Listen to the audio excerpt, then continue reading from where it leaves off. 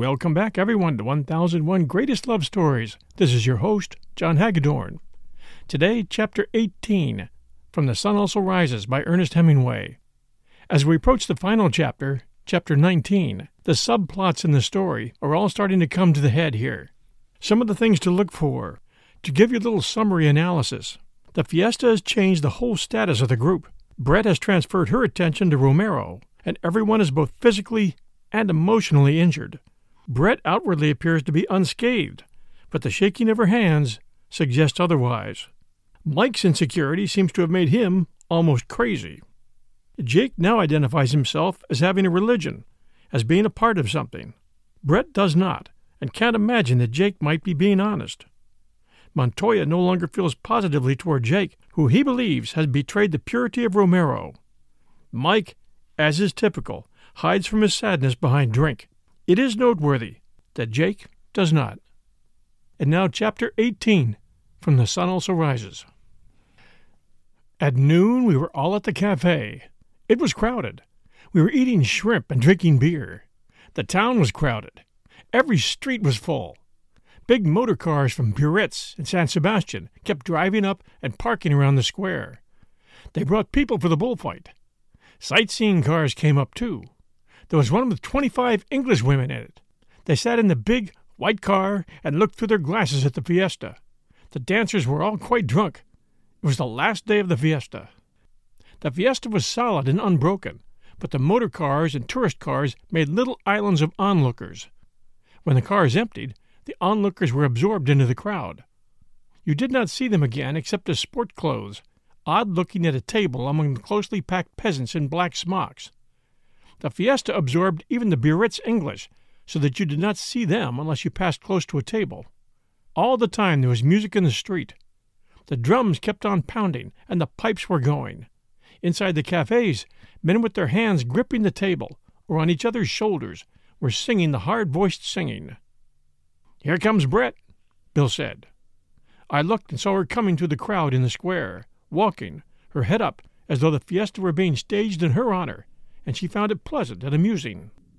"Hello, you chaps," she said. "I say, I have a thirst." "Get another big beer," Bill said to the waiter. "Shrimps?" "Is Cone gone?" Brett asked. "Yes," Bill said. "He hired a car." The beer came. Brett started to lift the glass mug, and her hand shook. She saw it and smiled, and leaned forward and took a long sip. "Good beer." "Very good," I said. I was nervous about Mike. I did not think he had slept. He must have been drinking all the time, but he seemed to be under control. "I heard Cone had hurt you, Jake," Brett said. "Nah, knocked me out, that was all." "I say, he did hurt Pedro Romero," Brett said. "He hurt him most badly." "How is he?" "He'll be all right. He won't go out of the room." "Does he look badly?" "Very.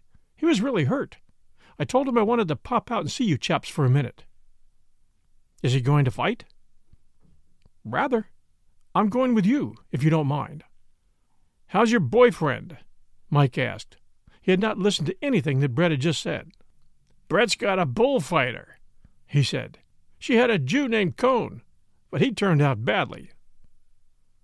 Brett stood up. "I am not going to listen to that sort of rot from you, Michael."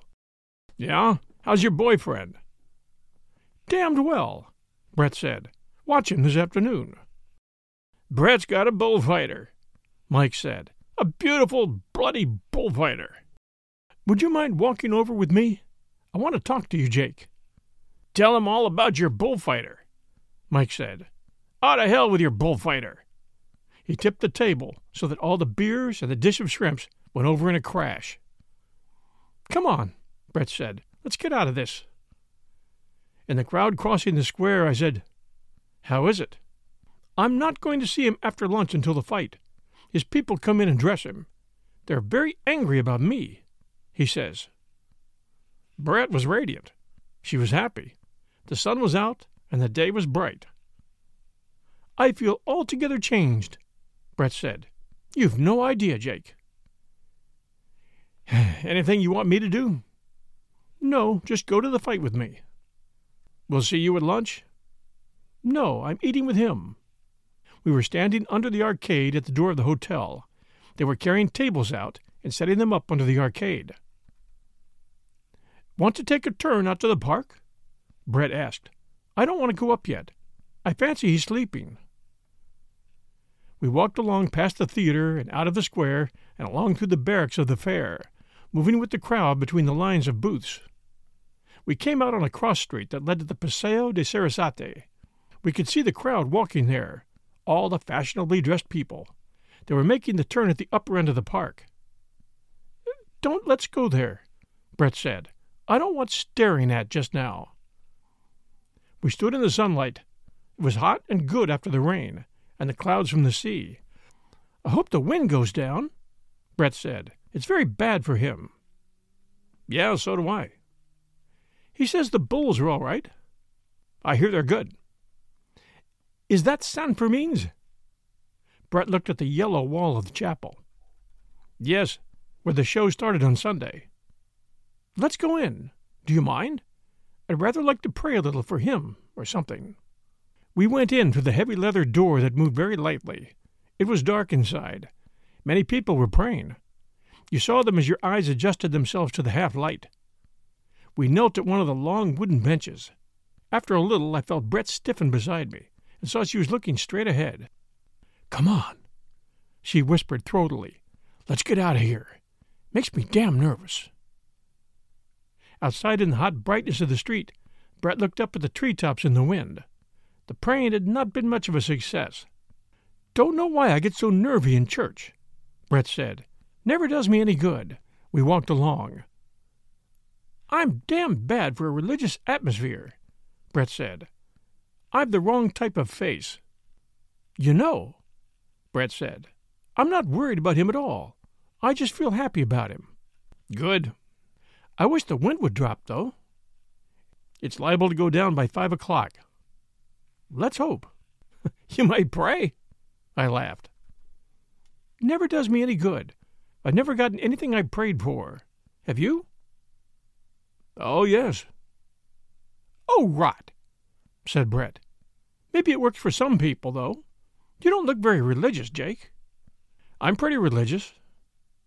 Oh, rot, said Brett. Don't start proselyting today. Today's going to be bad enough as it is. It was the first time I'd seen her in the old happy, careless way since before she went off with Cone. We were back again in front of the hotel. All the tables were set now, and already several were filled with people eating. Do look after Mike, Brett said. Don't let him get too bad. Your friends have gone upstairs, the German maitre d'hotel said in English. He was a continual eavesdropper. Brett turned to him. Thank you so much. Have you anything else to say? No, ma'am. Good, said Brett. Save us a table for 3, I said to the German. He smiled his dirty little pink and white smile. Is Madame eating here? No, Brett said. Then I think a table for 2 will be enough. Don't talk to him, Brett said. Mike must have been in bad shape. She said on the stairs. We passed Montoya on the stairs. He bowed and did not smile. I'll see you at the cafe, Brett said. Thank you so much, Jake. We had stopped at the floor our rooms were on. She went straight down the hall and into Romero's room. She didn't even knock. She simply opened the door, went in, and closed it behind her. I stood in front of the door of Mike's room and knocked. There was no answer. I tried the knob and it opened. Inside the room was in great disorder. All the bags were opened and clothing was strewn around. There were empty bottles beside the bed. Mike lay on the bed looking like a death mask of himself. He opened his eyes and looked at me. He said very slowly, I'm getting in a little sleep. I've wanted a little sleep for a long time. Let me cover you over. No, I'm quite warm. Don't go. I haven't gotten to sleep yet. You'll sleep, Mike. Don't worry, boy. Brett's got a bullfighter, Mike said, but her Jew has gone away. He turned his head and looked at me. Damn good thing, what? Yes, now go to sleep, Mike. You need to get some sleep. I'm just starting. I'm going to get a little sleep. He shut his eyes. I went out of the room and turned the door to quietly. Bill was in my room reading the paper. See, Mike? Yes. Let's go and eat. I won't eat downstairs with that German headwaiter. He was damn snotty when I was getting Mike upstairs. Yeah, he was snotty to us, too. Let's go out and eat in the town. We went down the stairs. On the stairs we passed a girl coming up with a covered tray. There goes Brett's lunch, Bill said. And the kids, I said. Outside on the terrace, under the arcade, the German headwaiter came up. His red cheeks were shiny. He was being polite now. I have a table for two for you gentlemen, he said. Go sit at it, Bill said. We went on out across the street. We ate at a restaurant in a side street off the square. They were all men eating in the restaurant. It was full of smoke and drinking and singing. The food was good, and so was the wine. We didn't talk much. Afterward, we went to the cafe and watched the fiesta come to the boiling point. Brett came over soon after lunch. She said she had looked in her room. She said she had looked in the room and that Mike was asleep. When the fiesta boiled over and headed toward the bull ring, we went with the crowd. Brett sat at the ringside between Bill and me. Directly below us was the Callejon, the passageway between the stands and the red fence of the Barrera. Behind us, the concrete stands filled solidly. Out in front, beyond the red fence, the sand of the ring was smooth-rolled and yellow. It looked a little heavy from the rain, but it was dry in the sun and firm and smooth. The sword handlers and bull-ring servants came down from the Callejon, carrying on their shoulders the wicker baskets of fighting capes and muletas. They were blood-stained and compactly folded and packed in the baskets. The sword handlers opened the heavy leather sword cases so the red-wrapped hilts of the sheath of swords showed as the leather case leaned against the fence. They unfolded the dark-stained red flannel of the muletas and fixed batons in them to spread the stuff and give the matador something to hold. Brett watched it all. She was absorbed in the professional details. He has his name stenciled on all the capes and muletas, she said. Why do they call them muletas? I don't know. I wonder if they ever launder them. I don't think so. It might spoil the color. The blood must stiffen them, Bill said. Funny, Brett said, how one doesn't mind the blood. Below in the narrow passage of the Callejon, the sword handlers arranged everything. All the seats were full. Above, all the boxes were full. There was not an empty seat except in the president's box. When he came in, the fight would start.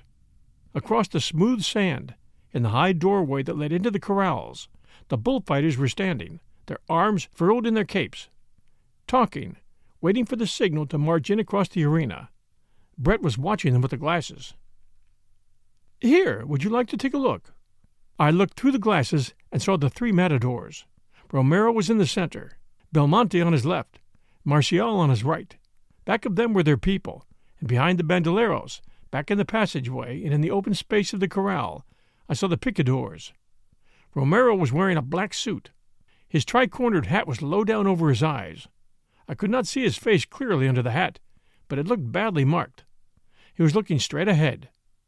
Marcial was smoking a cigarette guardedly, holding it in his hand. Belmonte looked ahead, his face wan and yellow, his long wolf jaw out. He was looking at nothing. Neither he nor Romero seemed to have anything in common with the others. They were all alone. The president came in. There was hand-clapping above us in the grandstand, and I handed the glasses to Brett. There was applause. The music started. Brett looked through the glasses. Here, take them, she said. Through the glasses I saw Belmonte speak to Romero. Marcial straightened up and dropped his cigarette, and looking straight ahead, their heads back, their free arms swinging, the three matadors walked out.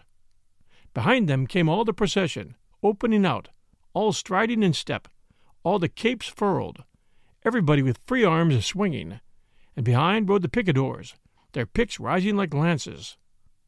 Behind all came the two trains of mules and the bull-ring servants. The matadors bowed, holding their hats on, before the president's box, and then came over to the barrera below us.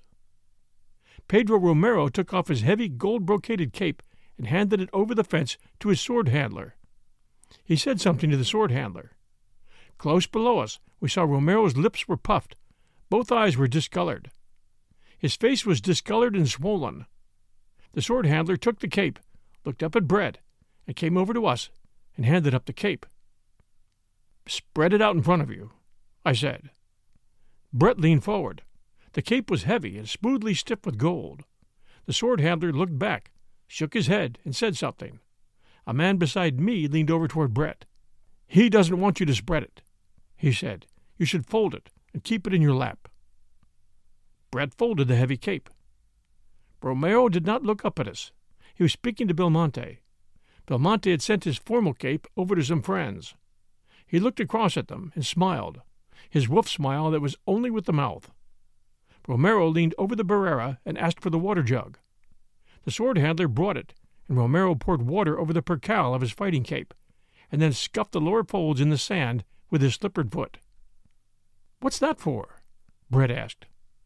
"To give it weight in the wind." "His face looks bad," Bill said. "He feels very badly," Brett said. "He should be in bed." We'll return with our story right after these sponsor messages. And now back to Chapter 18 of The Sun Also Rises. The first bull was Belmonte's. Belmonte was very good, but because he got 30,000 pesetas and people had stayed in line all night to buy tickets to see him, the crowd demanded that he should be more than very good. Belmonte's great attraction is working close to the bull. In bullfighting, they speak of the terrain of the bull and the terrain of the bullfighter. As long as a bullfighter stays in his own terrain, he is comparatively safe. Each time he enters into the terrain of the bull, he's in great danger. Belmonte, in his best days, worked always in the terrain of the bull. This way he gave the sensation of coming tragedy. People went to the corrida to see Belmonte, to be given tragic sensations, and perhaps to see the death of Belmonte. 15 years ago, they said if you wanted to see Belmonte, you should go quickly, while he was still alive. Since then, he has killed more than 1,000 bulls. When he retired, the legend grew up about how his bullfighting had been, and when he came out of retirement, the public were disappointed because no real man could work as close to the bulls as Belmonte was supposed to have done. Not, of course, even Belmonte. Also, Belmonte imposed conditions and insisted that his bulls should not be too large nor too dangerously armed with horns. And so the element that was necessary to give the sensation of tragedy was not there, and the public, who wanted 3 times as much from Belmonte, who was sick with the fistula, as Belmonte had ever been able to give, felt defrauded and cheated, and Belmonte's jaw came further out in contempt, and his face turned yellower, and he moved with greater difficulty as his pain increased. And finally the crowd were actively against him, and he was utterly contemptuous and indifferent. He had meant to have a great afternoon, and instead it was an afternoon of sneers, shouted insults, and finally a volley of cushions and pieces of bread and vegetables thrown down at him in the plaza where he had had his greatest triumphs. His jaw only went further out. Sometimes he turned to smile, that toothed, long-jawed, lipless smile, when he was called something particularly insulting. And always the pain that any movement produced grew stronger and stronger, until finally his yellow face was parchment color. And after his second bull was dead, and the throwing of bread and cushions was over, after he had saluted the president with the same wolf-jawed smile and contemptuous eyes, and handed his sword over to the barrera to be wiped, and put it back in its case, he passed through into the callejón and leaned on the barrera below us, his head on his arms, not seeing, not hearing anything, only going through his pain. When he looked up finally, he asked for a drink of water. He swallowed a little, rinsed his mouth, spat the water, took his cape, and went back into the ring. Because they were against Belmonte, the public were for Romero. From the moment he left the barrera and went toward the bull, they applauded him. Belmonte watched Romero, too, watched him always without seeming to. He paid no attention to Marcial. Martial was the sort of thing he knew all about. He had come out of retirement to compete with Martial, knowing it was a competition gained in advance. He had expected to compete with Martial and the other stars of the decadence of bullfighting, and he knew that the sincerity of his own bullfighting would be so set off by the false aesthetics of the bullfighters of the decadent period that he would only have to be in the ring. His return from retirement had been spoiled by Romero. Romero did always, smoothly, calmly, and beautifully, what he, Belmonte, could only bring himself to do now, sometimes. The crowd felt it. Even the people from Biarritz. Even the American ambassadors saw it, finally. It was a competition that Belmonte would not enter, because it would lead only to a bad horn wound or death. Belmonte was no longer well enough. He no longer had his greatest moments in the bull ring. He was not sure that there were any great moments. Things were not the same, and now life only came in flashes. He had flashes of the old greatness with his bulls, but they were not of value because he had discounted them in advance when he had picked the bulls out for their safety. Getting out of a motor and leaning on a fence, looking over at the herd on the ranch of his friend the bull breeder. So he had two small, manageable bulls without much horns, and when he felt the greatness again coming, just a little of it through the pain that was always with him, it had been discounted and sold in advance, and it did not give him a good feeling. It was the greatness, but it did not make bullfighting wonderful to him any more. Pedro Romero had the greatness. He loved bullfighting, and I think he loved the bulls, and I think he loved Brett. Everything of which he could control the locality he did in front of her all that afternoon. Never once did he look up. He made it stronger that way, and did it for himself, too, as well as for her. Because he did not look up to ask if it pleased, he did it all for himself inside, and it strengthened him. And yet he did it for her, too. But he did not do it for her at any loss to himself. He gained by it all through the afternoon. His first quite was directly below us. The three matadors take the bull in turn after each charge he makes at the picador. Belmonte was the first. Martial was the second. Then came Romero. The three of them were standing at the left of the horse. The picador, his hat down over his eyes, the shaft of his pick angling sharply toward the bull, kicked in the spurs and held them, and with the reins in his left hand walked the horse forward toward the bull. The bull was watching. Seemingly he watched the white horse, but really he watched the triangular steel point of the pick. Romero, watching, saw the bull start to turn his head. He did not want to charge. Romero flicked his cape so the color caught the bull's eye. The bull charged with the reflex, charged, and found not the flash of color, but a white horse, and a man leaned far over the horse, shot the steel point of the long hickory shaft into the hump of muscle on the bull's shoulder, and pulled his horse sideways as he pivoted on the pick, making a wound, and forcing the iron into the bull's shoulder, making him bleed for Belmonte. The bull did not insist under the iron. He did not really want to get at the horse. He turned, and the group broke apart, and Romero was taking him out with his cape. He took him out softly and smoothly, and then stopped, and standing squarely in front of the bull, offered him the cape. The bull's tail went up, and he charged, and Romero moved his arms ahead of the bull, wheeling, his feet firmed. The dampened, mud-weighted cape swung open, and full as a sail fills, and Romero pivoted with it just ahead of the bull. At the end of the pass they were facing each other again. Romero smiled. The bull wanted it again, and Romero's cape filled again, this time on the other side. Each time he let the bull pass so close that the man and the bull and the cape that filled and pivoted ahead of the bull were all one sharply etched mass. It was all so slow and so controlled. It was as though he were rocking the bull to sleep. He made 4 Veronicas like that, and finished with a half Veronica that turned his back on the bull and came away toward the applause, his hand on his hip, his cape on his arm, and the bull watching his back going away. In his own bulls he was perfect. His first bull did not see well. After the first 2 passes with the cape, Romero knew exactly how bad the vision was impaired. He worked accordingly. It was not brilliant bullfighting. It was only perfect bullfighting. The crowd wanted the bull changed. They made a great row. Nothing very fine could happen with a bull that could not see the lures, but the president would not order him replaced.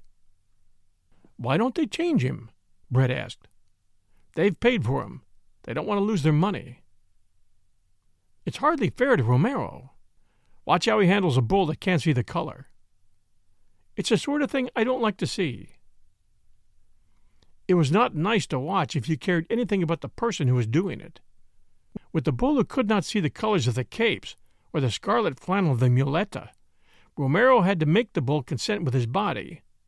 He had to get so close that the bull saw his body and would start for it, and then shift the bull's charge to the flannel and finish out the pass in the classic manner. The Biarritz crowd did not like it. They thought Romero was afraid, and that was why he gave that little sidestep each time as he transferred the bull's charge from his own body to the flannel. They preferred Belmonte's imitation of himself, or Martial's imitation of Belmonte. There were 3 of them in the row behind us. "What's he afraid of the bull for? The bull's so dumb he only goes after the cloth." "He's just a young bullfighter. He hasn't learned it yet." "But I thought he was fine with the cape before." Probably is nervous now." Out in the center of the ring, all alone, Romero was going on with the same thing, getting so close that the bull could see him plainly, offering the body, offering it again a little closer, the bull watching dully, then so close that the bull thought he had him, offering again, and finally drawing the charge, and then, just before the horns came, giving the bull the red cloth to follow with a little, almost imperceptible jerk that so offended the critical judgment of the Biarritz bullfight experts.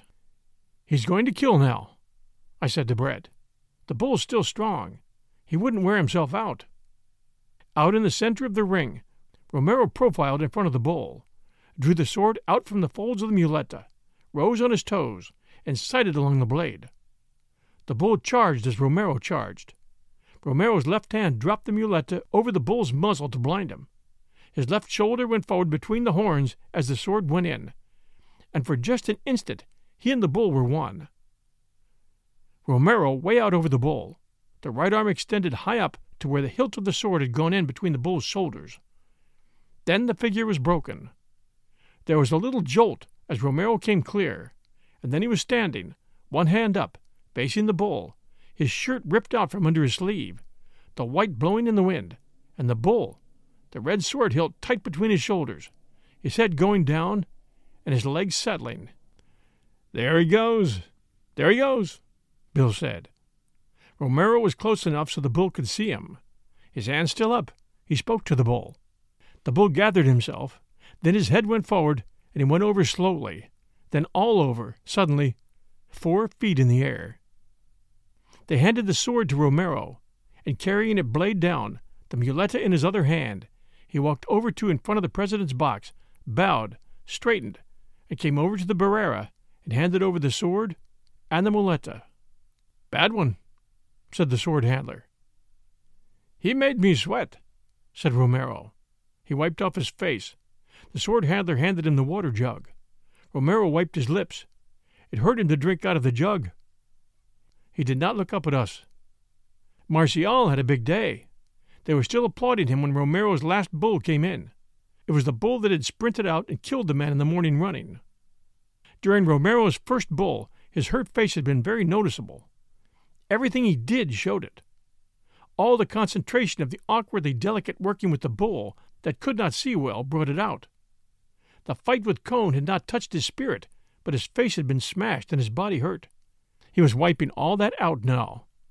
Each thing that he did with this bull wiped out that a little cleaner. It was a good bull, a big bull, and with horns, and it turned and recharged easily and surely. He was what Romero wanted in bulls. When he had finished his work with the muleta and was ready to kill, the crowd made him go on. They did not want the bull killed yet. They did not want it to be over. Romero went on. It was like a course in bullfighting. All the passes he linked up, all completed, all slow, templed and smooth. There were no tricks and no mystifications. There was no brusqueness, and each pass as it reached the summit gave you a sudden ache inside. The crowd did not want it ever to be finished. The bull was squared on all 4 feet to be killed, and Romero killed directly below us. He killed not as he had been forced to by the last bull, but as he wanted to. He profiled directly in front of the bull, drew the sword out of the folds of the muleta, and sighted along the blade. The bull watched him. Romero spoke to the bull and tapped one of his feet. The bull charged, and Romero waited for the charge. The muleta held low, sighting along the blade, his feet firm. Then, without taking a step forward, he became one with the bull. The sword was in high between the shoulders. The bullet followed the low-swung flannel that disappeared as Romero lurched clear to the left, and it was over. The bull tried to go forward. His legs commenced to settle. He swung front side to side, hesitated, then went down on his knees. And Romero's older brother leaned forward behind him and drove a short knife into the bull's neck at the base of the horns. The first time he missed. He drove the knife in again, and the bull went over, twitching and rigid. Romero's brother, holding the bull's horn in one hand, the knife in the other, looked up at the president's box. Handkerchiefs were waving all over the bull ring. The president looked down from the box and waved his handkerchief. The brother cut the notched black ear from the dead bull and trotted over with it to Romero. The bull lay heavy and black on the sand, his tongue out. Boys were running toward him from all parts of the arena, making a little circle around him. They were starting to dance around the bull. Romero took the ear from his brother and held it up toward the president. The president bowed, and Romero, running to get ahead of the crowd, came toward us. He leaned up against the barrera and gave the ear to Brett. He nodded his head and smiled. The crowd were all about him. Brett held down the cape. "You liked it?" Romero called. Brett did not say anything. They looked at each other and smiled. Brett had the ear in her hand. "Don't get bloody," Romero said, and grinned. The crowd wanted him. Several boys shouted at Brett. The crowd was the boys, the dancers, and the drunks. Romero turned and tried to get through the crowd. They were all around him, trying to lift him and put him on their shoulders. He fought and twisted away and started running, in the midst of them, toward the exit. He did not want to be carried on people's shoulders. But they held him and lifted him. It was uncomfortable, and his legs were spraddled, and his body was very sore. They were lifting him and all running toward the gate. He had his hand on somebody's shoulder. He looked around at us apologetically. The crowd, running, went out the gate with him. We all 3 went back to the hotel. Brett went upstairs. Bill and I sat in the downstairs dining room and ate some hard-boiled eggs and drank several bottles of beer. Belmonte came down in his street clothes with his manager and 2 other men. They sat at the next table and ate. Belmonte ate very little. They were leaving on the 7 o'clock train for Barcelona. Belmonte wore a blue-striped shirt and a dark suit, and ate soft-boiled eggs. The others ate a big meal. Belmonte did not talk. He only answered questions. Bill was tired after the bullfight. So was I. We both took a bullfight very hard. We sat and ate the eggs, and I watched Belmonte and the people at his table. The men with him were tough-looking and businesslike. "Come on over to the cafe," Bill said. "I want an absinthe." It was the last day of the fiesta. Outside it was beginning to be cloudy again. The square was full of people, and the fireworks experts were making up their set pieces for the night and covering them over with beech branches. Boys were watching. We passed stands of rockets with long bamboo stems. Outside the cafe there was a great crowd.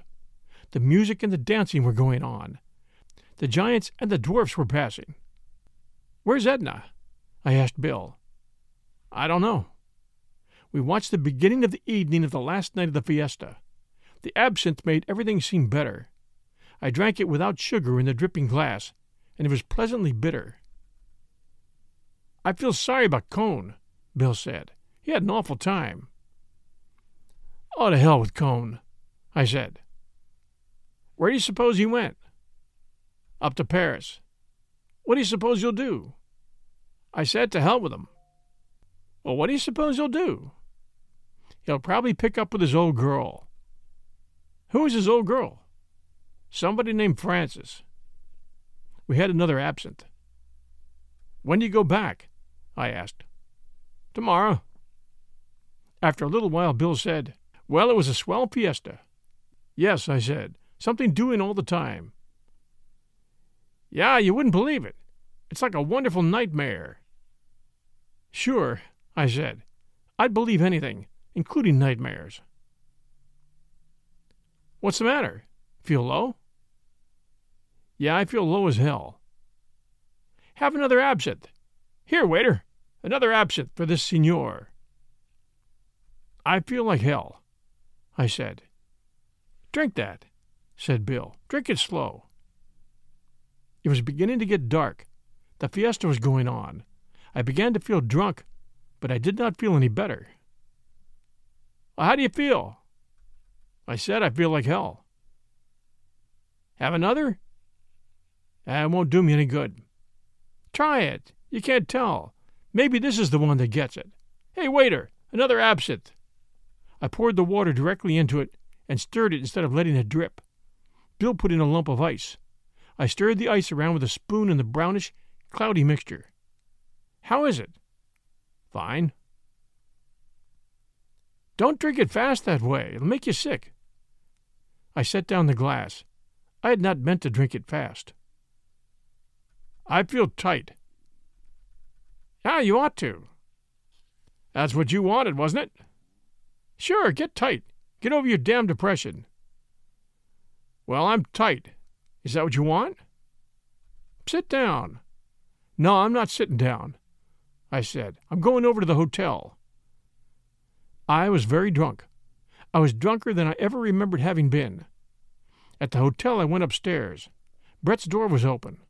I put my head in the room. Mike was sitting on the bed. He waved a bottle.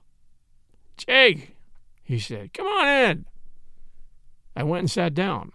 The room was unstable unless I looked at some fixed point. Brett, you know, she's gone off with that bullfighter chap. No. Yes, she looked for you to say goodbye. They went on the 7:00 train. Did they? Bad thing to do, Mike said. She shouldn't have done it. No? Have a drink? Wait while I ring for some beer. I'm drunk, I said. I'm going in to lie down. Are you blind? I was blind myself. Yeah, I said. I'm blind. Well, bungo, Mike said. Get some sleep, old Jake. I went out the door and into my own room and lay on the bed. The bed went sailing off, and I sat up in bed and looked at the wall to make it stop. Outside in the square, the fiesta was going on, but it didn't mean anything. Later, Bill and Mike came in to get me to go down and eat with them.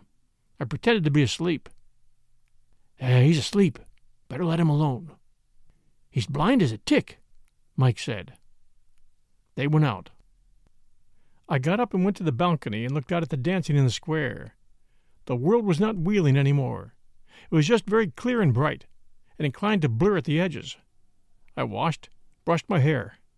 I looked strange to myself in the glass, and went downstairs to the dining room. Here he is, said Bill. Good old Jake. I know you wouldn't pass out. Hello, you old drunk, Mike said. I got hungry and woke up.